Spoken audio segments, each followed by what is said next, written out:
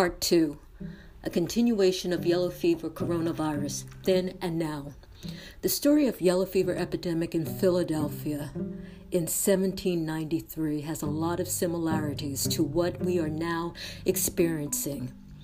At that time, there was very little understanding of what triggered the infection. Almost out of the blue, people were getting sick.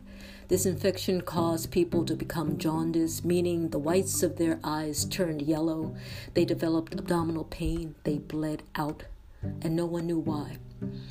And the availability of treatment was limited. People were scared. Neighbors stopped being neighborly.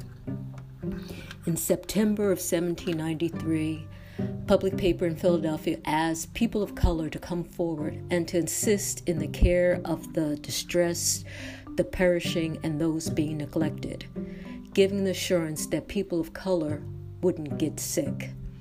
That is when Absalom Jones and Richard Allen became involved. In their book, which described their experience and refuted accusations made against them, they said that after discussion, they, quote, found the freedom to go forth, confiding in him who can preserve in the midst of a burning, fiery furnace, end quote.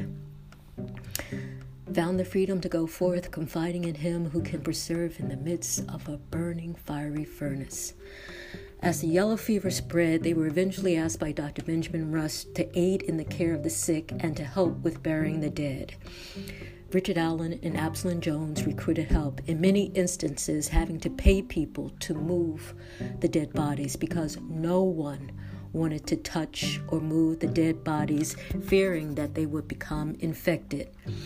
This ordeal lasted 70 days. During this time, Richard Allen, Absalom Jones observed that when dejection and despondence took hold, it aggravated the case for many, while others who bore up cheerfully got up again, that probably otherwise would have died.